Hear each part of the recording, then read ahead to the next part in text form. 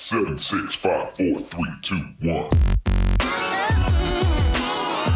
Hey guys, this is Liz Cambage. This is Nikki Collins. What up, guys? It's Esther Carson. Hey, this is Imani Media Stafford. Hey, this is Jordan Canada. This is Asia Wilson.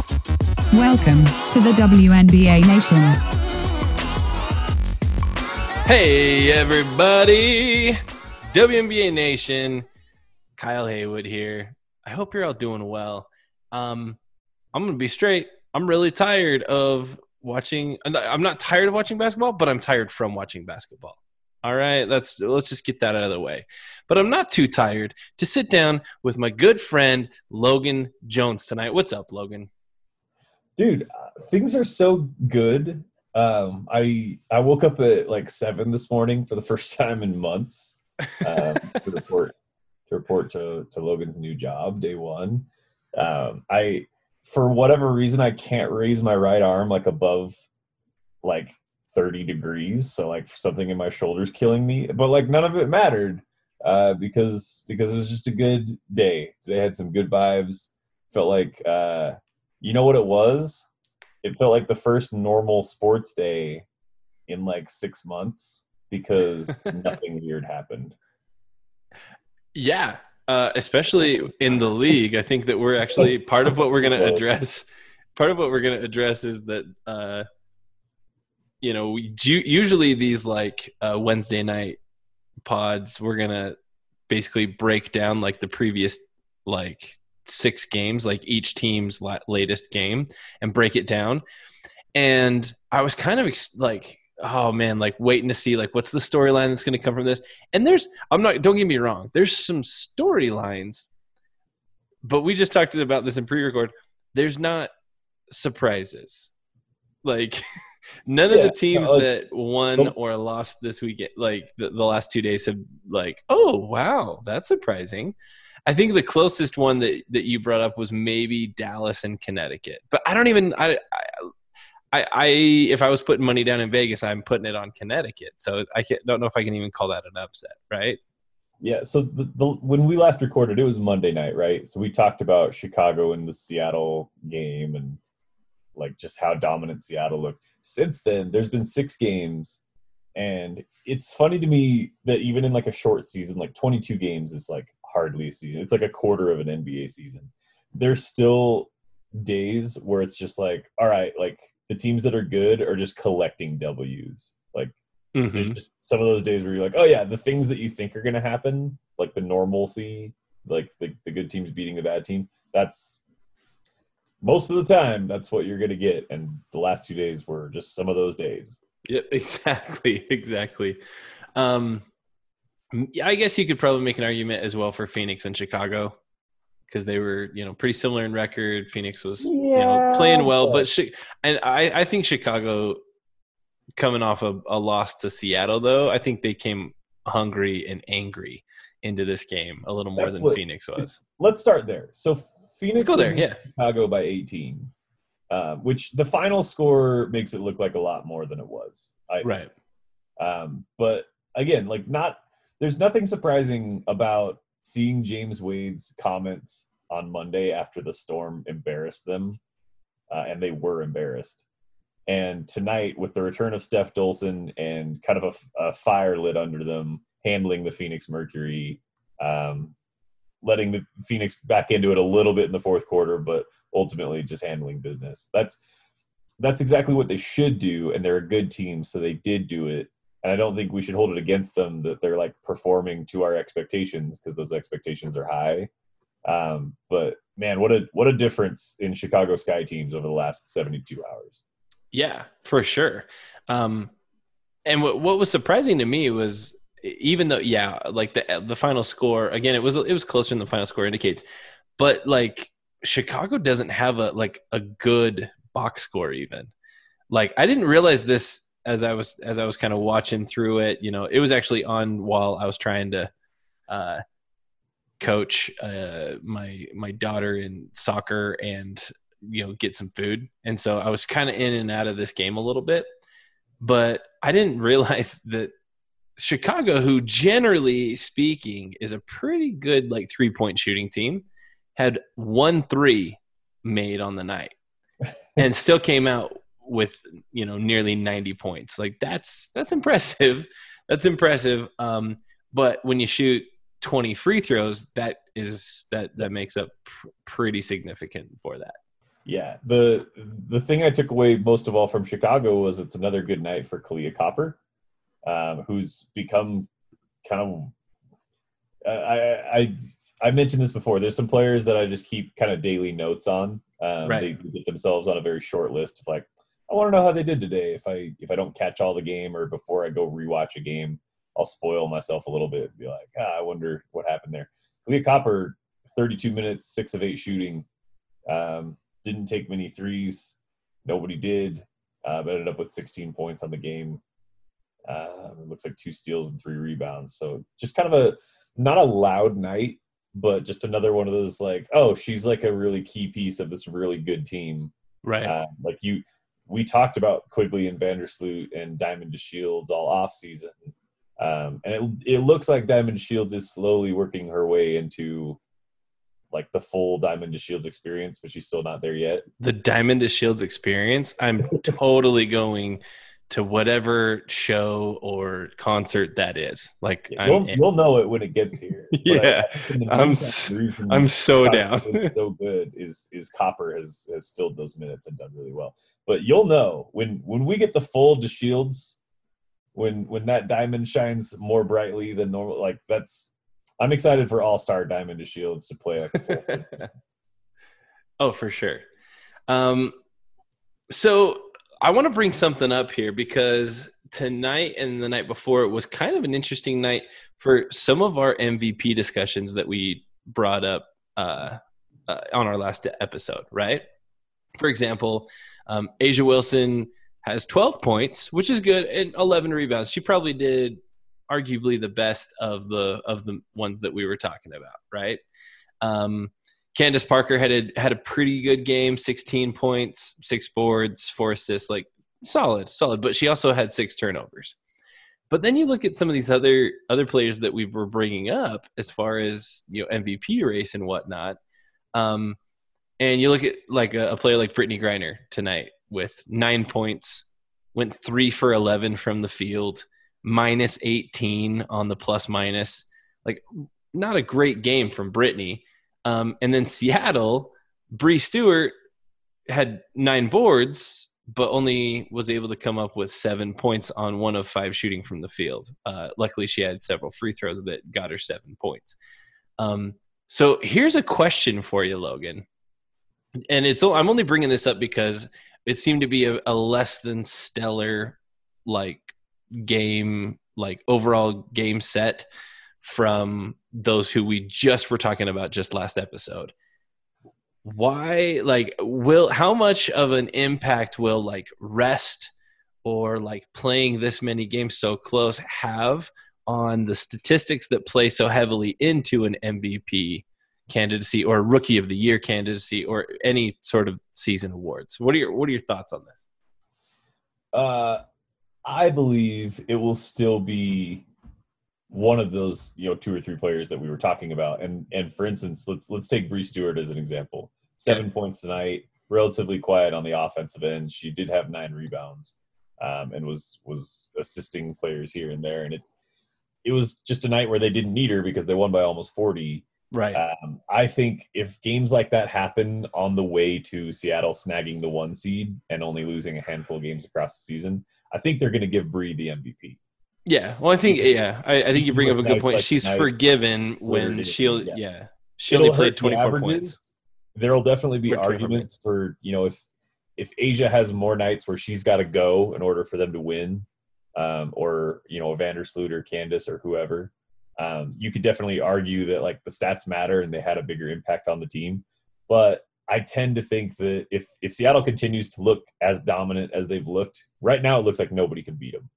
And we know they'll drop a couple because nobody other than like the Houston Comets back in the day, nobody runs train on the entire league all the time. But the way that Seattle's playing right now is like we are thinking championship. And if we have the opportunity to sit Bree and get her some rest, especially with some of the ankle injuries and to a lot of the rookies that we talked about last episode, I think that was a wake-up call it's telling coaches these players are getting pushed a little bit past their limit, and their bodies like need that rest if they can spare it. And Seattle is playing well enough that they can get Bree Stewart. But if she has to go on a given night in order to get them the win, she can. And I think voters will understand that and probably not dock players who are resting, whether they're down 20 or up 20. I don't think it's going to impact the final voting all that much. I like that. I like that take. And I probably agree with you the majority of the way through that. But it is something that is kind of curious, something that to look at.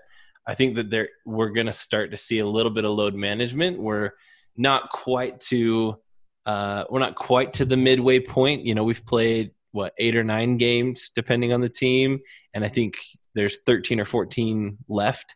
So we're approaching that midway point in the season already, which is nuts. I feel like we literally just started.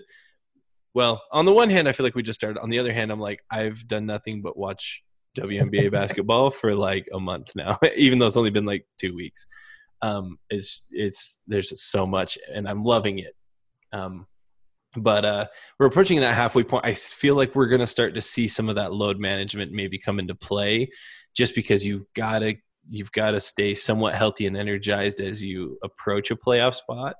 So I think you will start to see teams, perhaps some of those top tier teams like Seattle, Vegas, Chicago, Minnesota, like you may see Sylvia Fowles getting some additional rest, or Allie Quigley getting a few less minutes out on the floor and whatnot, just simply for the fact that, hey, like, let's not run them ragged, especially if the game seems to be pretty well in hand. I think if you're a double-digit lead in the fourth quarter, a lot of times you're going to see starters, sitting a little bit extra, just because you just have to, and in the type of season that we're running. But I like it. I love that take.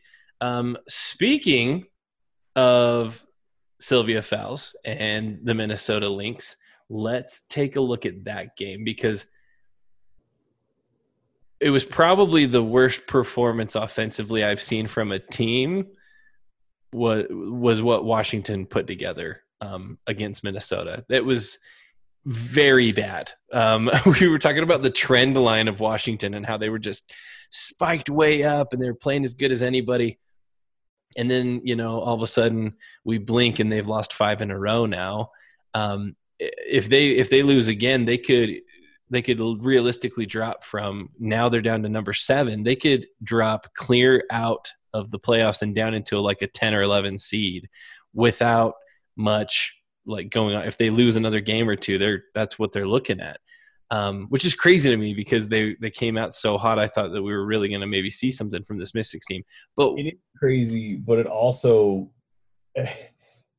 if you told me like, oh, they're not going to have Deladon and they're going to lose games by 20, I'm going to be like, oh, yeah, like that makes sense. That makes sense. Well, yeah. Deladon, no Christy Tolliver. Tina Charles, who you signed in the offseason, isn't there. Like, that's 3 like all-star level players that are not playing for you, that you were, as of last season, or as of last season / off season, like those 3 were all kind of in your mix. And now they're all gone. Like, it does make sense. But dude, 48 points. That's not enough points, Kyle. I want to, if any of you who are listening, I know there's several of you who are like really into like WNBA stats. How many teams have ever won a game scoring 48 points? I would love to find that out. How many games have been won by scoring only 48 points? 50. In fact, let's just go 50 points or less. If anybody scored 50 points or less and has won a game, I want to know what team that was, and I want to know who their opponent was. Like Washington, I'm sorry, and I'm not trying to dog too hard on the defending champs, but goodness, that was not good. That was poor. You know what it's starting to look like? It might be a little premature, but I think 1 or 2 games from now, it's going to be like, you know what? The Mystics won it all last year. Now we're in the bubble. We don't have our best player. This is we're going to punt. We're going to punt this. I can feel that. The players aren't going to try to win. I don't mean the coaches aren't going to try to coach. I just mean as fans, your expectations after those first 3 games were like, hell yeah, let's run it back. And now it's going to be like, we're going to bask in what was a dream season and like a great finals and an MVP Delle Donne performance to win us our first championship. And if if there was ever a time to suck, it's the year after you beat everybody's butts. So that's true. I mean, look at we saw the Warriors do that, right? In the NBA, yeah. we saw the Red Sox do it every time they win the World Series. They just blow up their team. They're like, well, we don't have to be good for another 5 years. Don't. But I mean, it's true. And again, I'm not trying to be like ripping on the Mystics too hard here. I totally understand when you don't have Delle Donne, you don't have Tina Charles, you don't have Natasha Cloud, right? Like those 3 players who in the offseason you were considering that was going to be 3 of your main core players, big time players are, none of them are playing. I get it. I totally get it. And I'm not upset at all about those players sitting out for any of the reasons that those 3 players are sitting out. It's just, that was rough. That was a rough game to watch. That one, I'm not going to lie, was just kind of we're going to get through this one kind of a type of a game for me. I mean, Crystal Dangerfield still putting in some serious work, dropping 12 and 4. But here's the thing. She didn't have a crazy stat line. Her plus minus was 24. That's huge. That's huge. And again, we're not like plus minus doesn't tell all the story, but if you got a rookie point guard with a plus 24, plus minus, you're taking that every day of the week. Yeah. And like that's just a great performance from her. Sylvia Fowles continuing to do what she does, 16 points, 13 rebounds. Nafisa Collier with only 8 points, but she pulled down 12 rebounds herself. Like this Minnesota team didn't have to put up the points. They just had to take care of business, and they did. I mean, they held Washington to 4 points in the whole fourth quarter. So, I mean, yeah, like they're going to they played extremely, extremely well in that fourth quarter to pull away and make sure that was not that game was not going to be in question. Any other takes on that? Did I come down too hard on Washington? No, okay. I think Minnesota is really good. And they've proven after those first 4 games, we weren't really sure. And, 5 or 6 games in, we were starting to think, they're sticking with that pack out in front. And now I think it's become clear that they are a team that's at least in the hunt. They have their flaws, but on a given night, they're a dangerous team against anybody.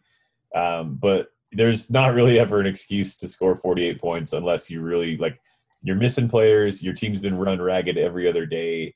You're not handling it as well as other teams. You didn't have an answer for anything Minnesota was doing inside. 48 points isn't enough points. It's not very many points. You've got on the other end of the spectrum, you've got Seattle going for 100 almost every night, and it feels like if you can't score 60, let's say, the floor should probably be about 60 or 65, then I don't know. It's like I said, expectations need to come way down, and I don't think they necessarily need to be penalized for that, because that's our fault as fans for watching and being like, oh, this team really is that good. Like Connecticut fans, we could probably talk about the same thing, right? I think coming into this season before all the weird off-season stuff, you felt like, well, we've almost snagged a championship each of the last couple of years. Like, are we finally gonna get the players to push us over the top?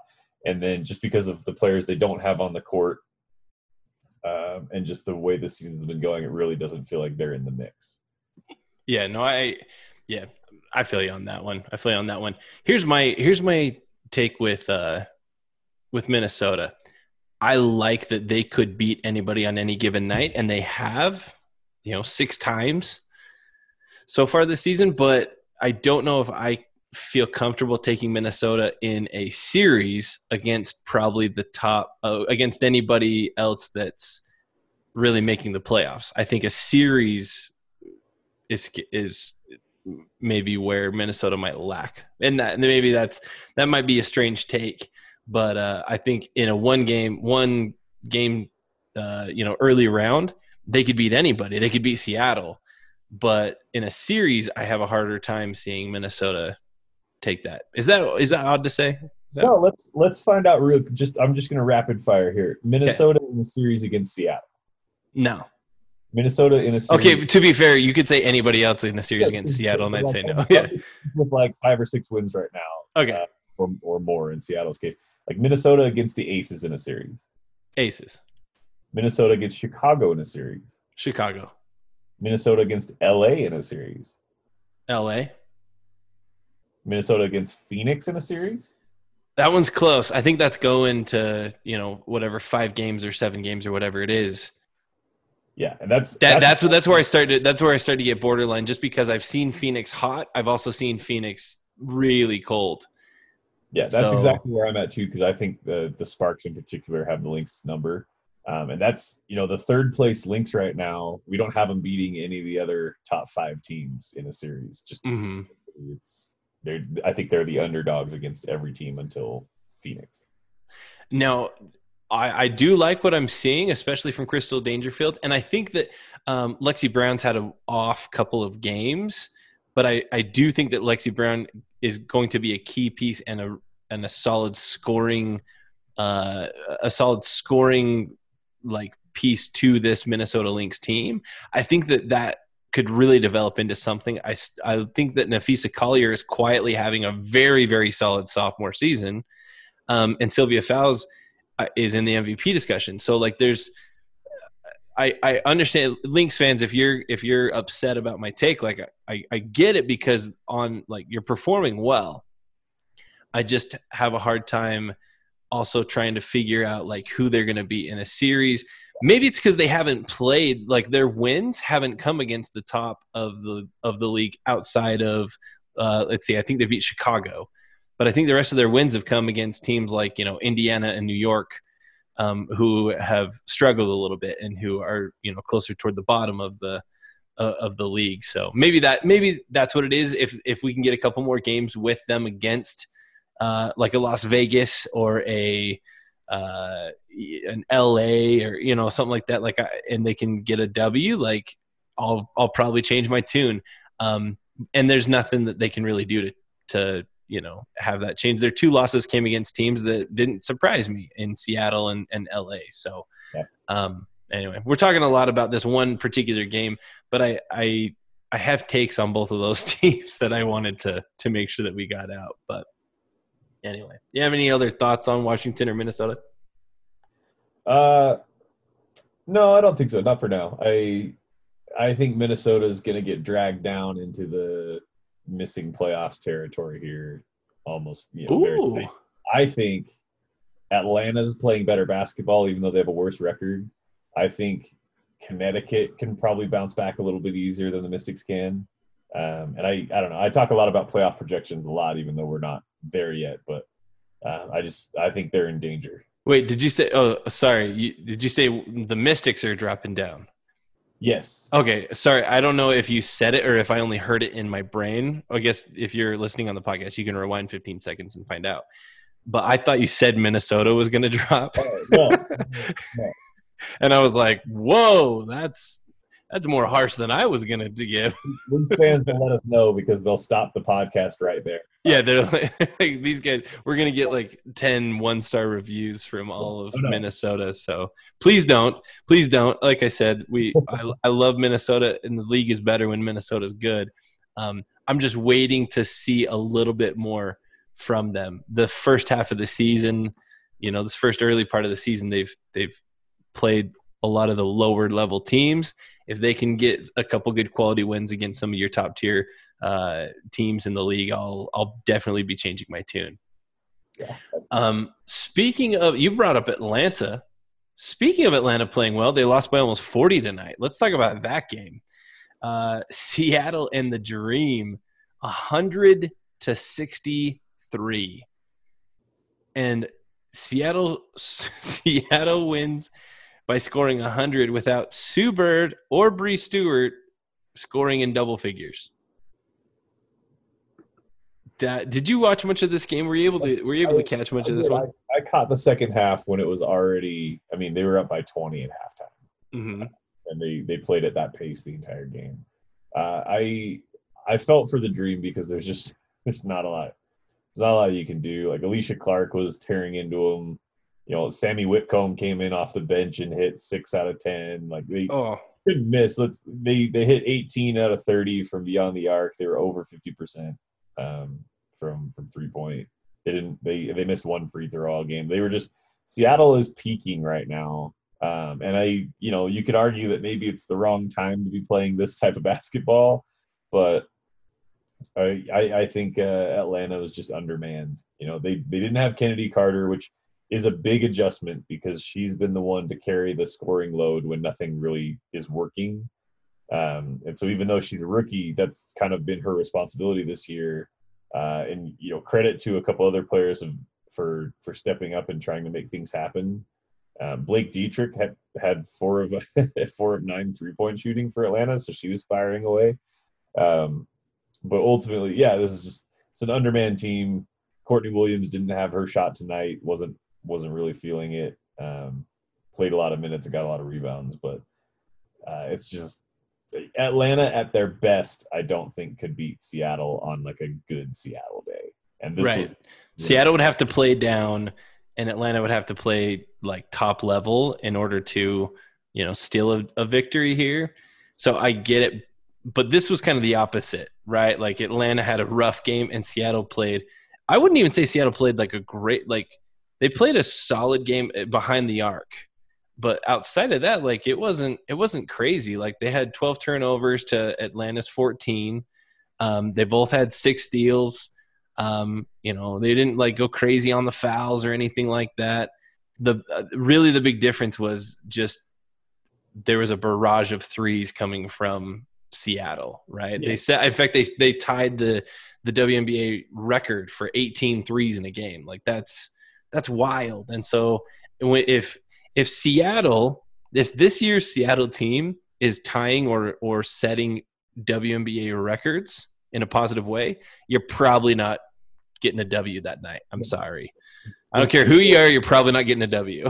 If you go against a team that you probably shouldn't beat, and Jewel Lloyd comes in and goes 4 of 5 from 3, Sue Bird's 3 of 5. We mentioned Whitcomb was 6 of 9. Morgan Tuck was 2 of 3. Like if those are the players that are killing you, and that's nothing against those players, but like we said, like Bree Stewart didn't have to do a lot of offense tonight. Sue Bird had a tidy 9 points, but they were on the floor, but man, no one could miss. This was championship level basketball from Seattle. Absolutely. I'm on a night like tonight. Can I just highlight somebody who in my household and in our group chat gets a lot of love, and I think that she's brought up a lot of times on like underrated lists, and it's a kind of a weird thing to say because I think because she gets brought up so frequently on underrated lists that it's almost hard to say that she's underrated. But because you have Sue Bird and Brianna Stewart, and you've got Rookie of the Year Jewel Lloyd and Jordan Canada, who's just really blown up in this league. You got Sam Bam off the bench. Not enough people talk about Alicia Clark on a regular basis, and I have to just give her some cred right now. She played a great game tonight, 16 points, 4 assists, really solid. But here's her last 6 games: 16 points, 12 points, 11 points, 13 points, 13 points, and 11 points. All of those games, she's also only getting like 1 turnover, sometimes 0 turnovers. And all those games, she's also getting 4 or 5 rebounds and 3 or 4 assists. She's playing really, really solid basketball. And we actually talked about her just recently, right? Her field goal percentage. Was that on mic, or I think that was on mic? I can't ever remember. We talk a lot before we record, and then we talk, during recording, that she's shooting over 50% in every game except for their very first game. She went 7 of 9 tonight. Like, I just got to give it up again for Alicia Clark, who I think quietly is having just an extremely solid season, and just giving all my love to Alicia and her performance. I'll be honest, when you were leading up to like this player is underrated, I was like, this could be any one of like 3 players on the Storm. It's true. Could be Sammy Whitcomb, Magbagor, there are all these big names that like we haven't even talked about Natasha Howard, who's been an all-star. She was an all-star. Yeah. And then there's like Alicia Clark is underrated. Sam Bam's underrated. Ezzy Magbagor has been underrated. Like as a rookie, she had a really good night tonight. Yeah. Jordan Canada like is the future of this team, and she's still just waiting. Like you guys all like she's the next Jewel Lloyd, but she's just I'm just Jordan Canada. Like I'm just waiting. It's so true. It's so true. The Seattle team, I feel like, is going to be very good for probably, unless there's some crazy offseason moves, Seattle's going to be solid for the foreseeable future. They're going to be – I could see them winning 2 or 3 titles in the next 6 years. Like, they're very good. The Seattle, like, second unit right now would go toe-to-toe with the bottom 5 teams in the league. Like, yeah, I would agree with that. Just ran like a 6-woman rotation, starting with if you had Magbagor, Canada, Whitcomb, and then you throw in either Mercedes Russell, Morgan Tucker, Crystal Langhorne in that mix. Yeah, that's not a bad team at all. I don't think a lot of teams would be upset if that was your bench. So love it. Okay, I think enough's been said about this. Seattle's very good. We should just put that as like an underscore tagline on almost every episode that we're having right now. Seattle's very good. Parentheses again, right? Like, I don't know. I don't know what the title of this episode is going to be. We'll find out here in just a bit. But let's talk Sparks, because again, I feel like I don't give them enough love. The Sparks played a very solid game. Had 5 players in double figures. Candace Parker going out and, like I said, she didn't have a fantastic game, but she still, 16 points, 6 rebounds, 4 assists. That's not bad. 2 steals. Overall, had a really solid outing against the Liberty. Jasmine Jones kind of was the story for the Liberty. She came off the bench, went 8 for 16 and dropped 24 points. Like, that's a really solid performance. Really cool to see her kind of take control in this game and start to turn some heads her way. I think that was kind of fun to see. I wouldn't be surprised to see her getting maybe a starting role or some extra minutes after tonight, after that performance. So really solid. What was your take on this game, the Sparks Liberty? I was kind of surprised to learn that this was the Sparks' first back-to-back win of the season. I thought that was interesting, but certainly well earned. It's nice to get contributions from Raquana Williams and have her have a nice night. Candace Parker continues to this season has been so interesting because even though it's so short, we have so many legendary players sitting out, but there's also legendary players still playing. Candace Parker moves up to 14 on the all-time assists list in this game. Just because it feels like almost every night somebody's moving into like the top 12 or 15 of a single stat, which is just insane. How much talent right now. Like I don't know how long that's gonna go for. Like looking like taking the big wide view of the future. Like in the NBA, all-time records don't fall often. Like Carmelo Anthony just jumped to like number 14 on the all-time scoring list, and it was like a big deal. And that sort of thing happens like every night in the NBA. I feel like since we've been doing the podcast, Sue Bird has grabbed the assist record. Sylvia Fowles last week grabbed the rebound record. And we had Brunson and then Fowles, right? Like both. And then we were in Phoenix and we got the bobbleheads for DT securing the all-time scoring record. And now we've seen Seattle like tying the record for most threes in a game. Like the record books are being written by players now who will be legendary a generation from now for like laying the foundation. So it's, Candace Parker is one of those players to get back on track here. And so anytime, she has a game like she did that night, I think it's fun. The Liberty continue to just kind of be listless without Sabrina out there. Jasmine Jones, a really good game, but not anything surprising in this outcome at all for me. No, I'd agree with that. I think that Yeah, Candace Parker is going to forever be etched into like WNBA lore, and I think a lot of people are, she's someone that is just, I don't know, has been the face of a franchise and been one of the faces of the league for so long, and it's not been without its, there's been some, and not necessarily on her end, but there's been some things that have brought up her relationship with USA Basketball and. Kind of, if you remember last season, kind of the end of the year, there was kind of that weird her versus Derek Fisher, like she was sat like the whole second half, basically, in a playoff game. Like that was it's kind of an interesting thing. And so there's been enough of that to like keep some intrigue, but Candace Parker, like hands down, I agree. Like it's fun to watch her at this part in her career. She's starting to approach the twilight years of her career. It's still a blast just to see her movement on the court is so smooth. She's a player who is just so enjoyable to watch her play basketball because she can play any position on the court. I love it. I gotta bring up Dallas and Connecticut now. We talked about this potentially being our the one that you could say was maybe an upset. But Connecticut finding a way to win again, which is solid, which is good. That's what we're hoping to see, Connecticut, coming around, playing a little bit better. January getting some minutes in the game, didn't get any buckets, but came out with 3 assists and had some pretty solid minutes there and managing the floor out there for Connecticut.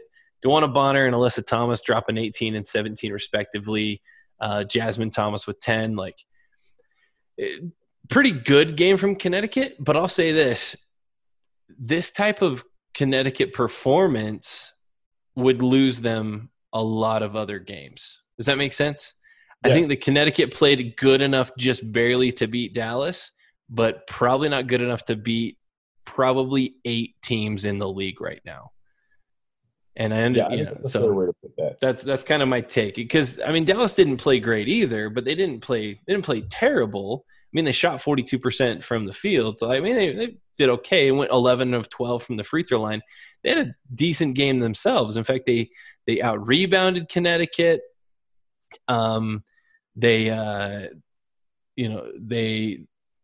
shot really well. Like it was a decent game from Dallas, just not enough to put a W together. So what were your thoughts on this game as kind of things unfolded?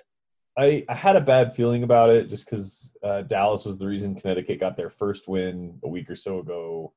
And Dallas is another team you can't trust to hang on to a lead late because they're still so young.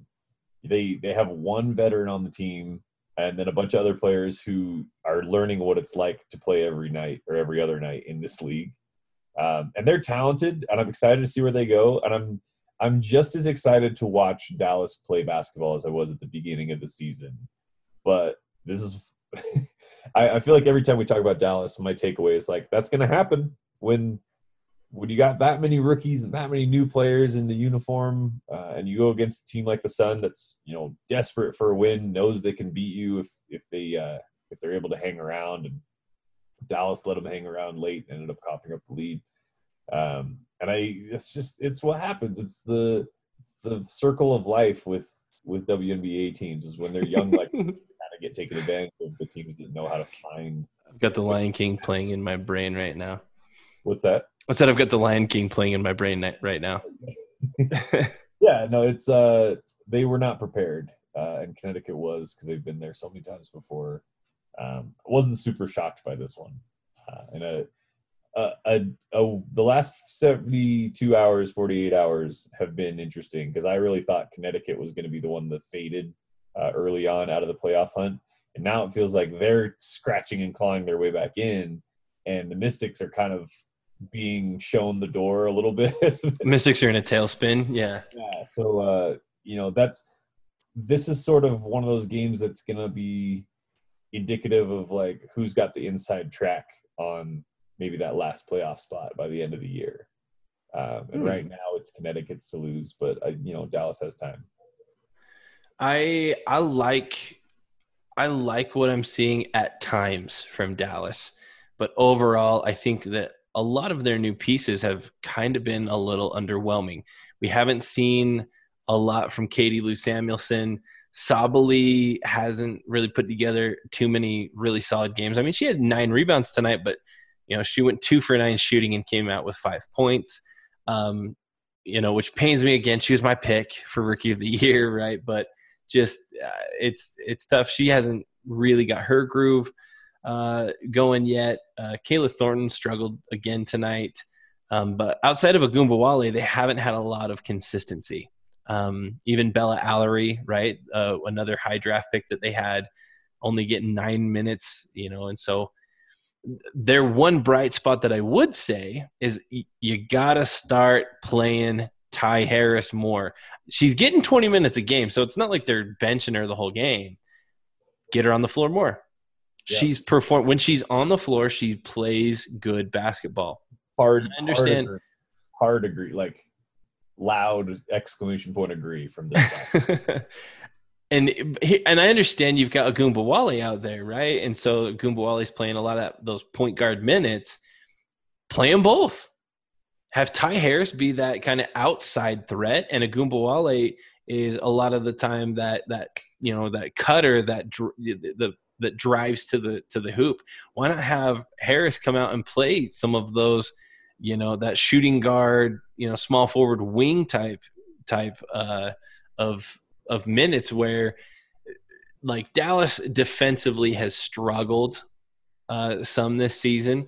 So let's start ramping up your offense. And I think Ty Harris being on the floor is going to do that for you. That's my 2 cents. Yeah, no, I totally agree. I like what Ty does to the flow of that offense. And I've been like, I think Ty Harris would be doing in Atlanta what Kennedy Carter's been doing in Atlanta with the same opportunity and the ball in her hands that much. So I want to see her in games with the ball in her hands more. Okay, last game we got to bring up, dude, and that's Las Vegas, Indiana. Candice Dupree. So Las Vegas gets the W by almost 20.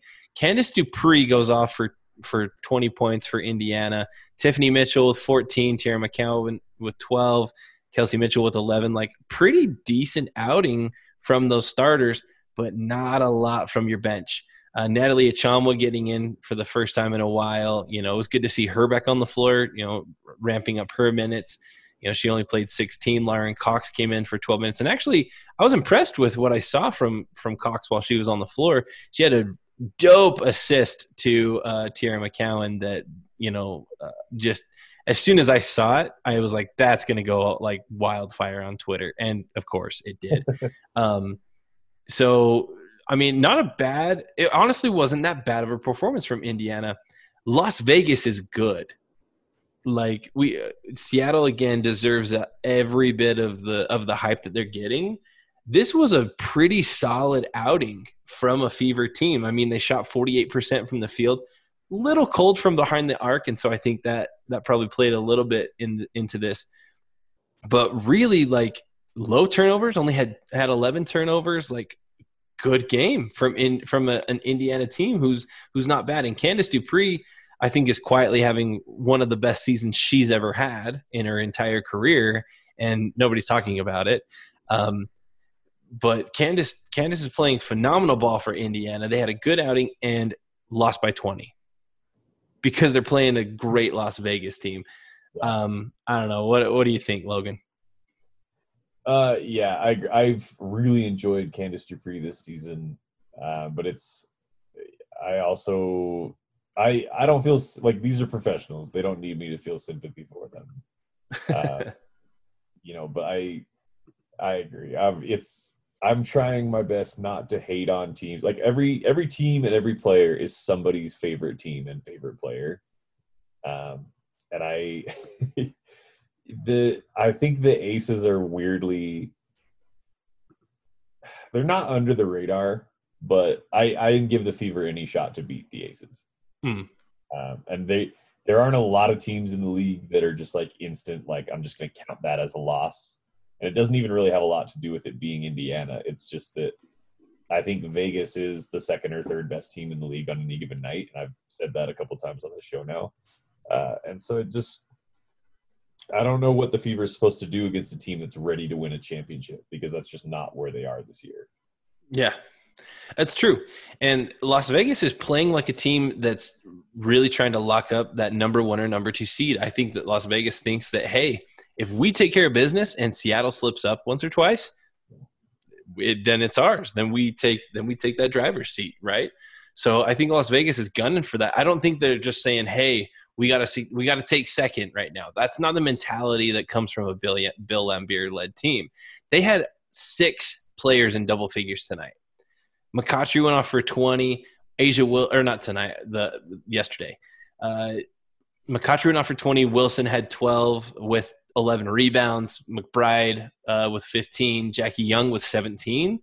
If Jackie Young is rolling, this squad is going to be scary because, again, she was number 1 draft pick last season.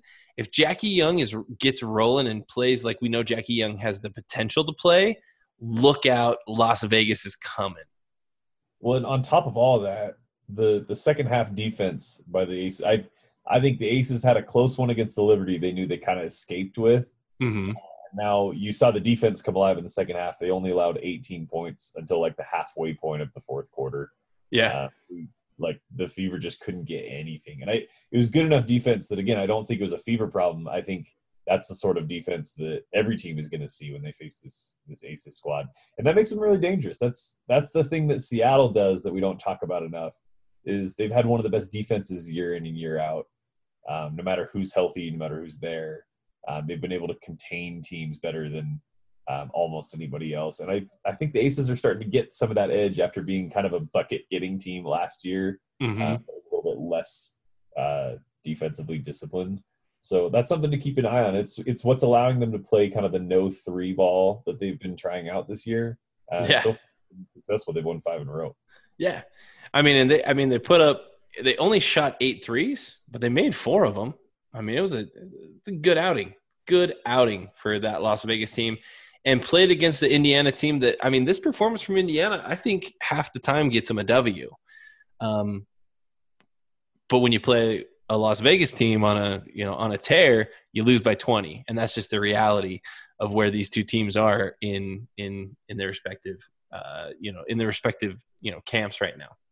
So love what I'm seeing from Las Vegas.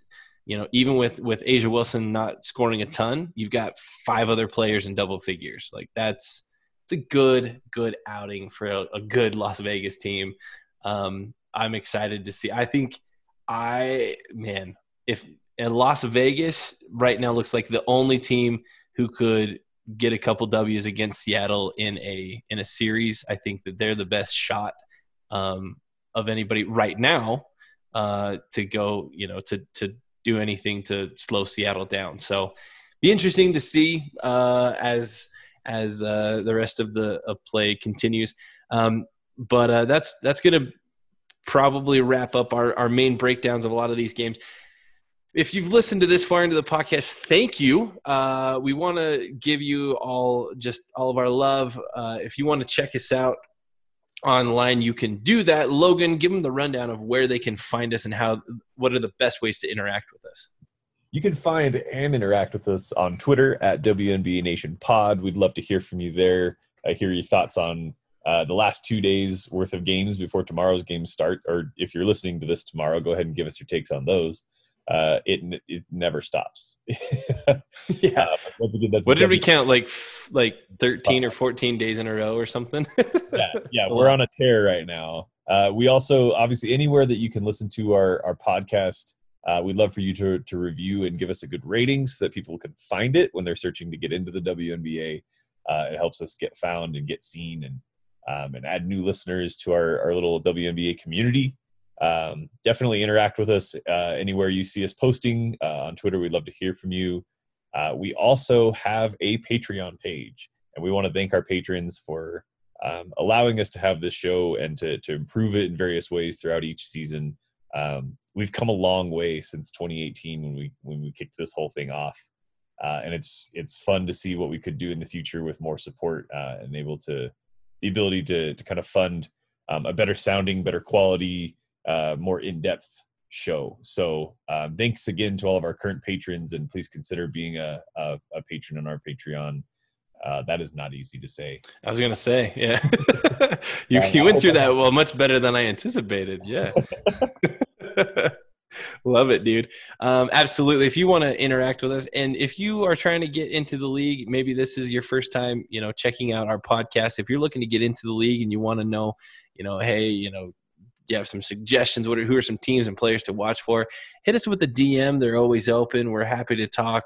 If you have any hot takes that you just want to get off your chest and you want to have a sounding board, hit us up. We're always here to listen to some hot takes and some spicy thoughts. We're super down for that. Thanks. What's that? Kyle Haywood, send us your spicy thoughts. Send us spicy. Yeah, there you go. That's my tagline. Yeah. That's about all we've got for tonight. We just want to break down the last 2 days of games. Each team playing once. We want to give those a little bit more attention. We'll probably look to record this coming Sunday night after we get through, because Monday we'll finally have 1 day break from WNBA basketball, and it might be the first time ever since we got into this league, Logan, that I've been excited to have a day with no basketball.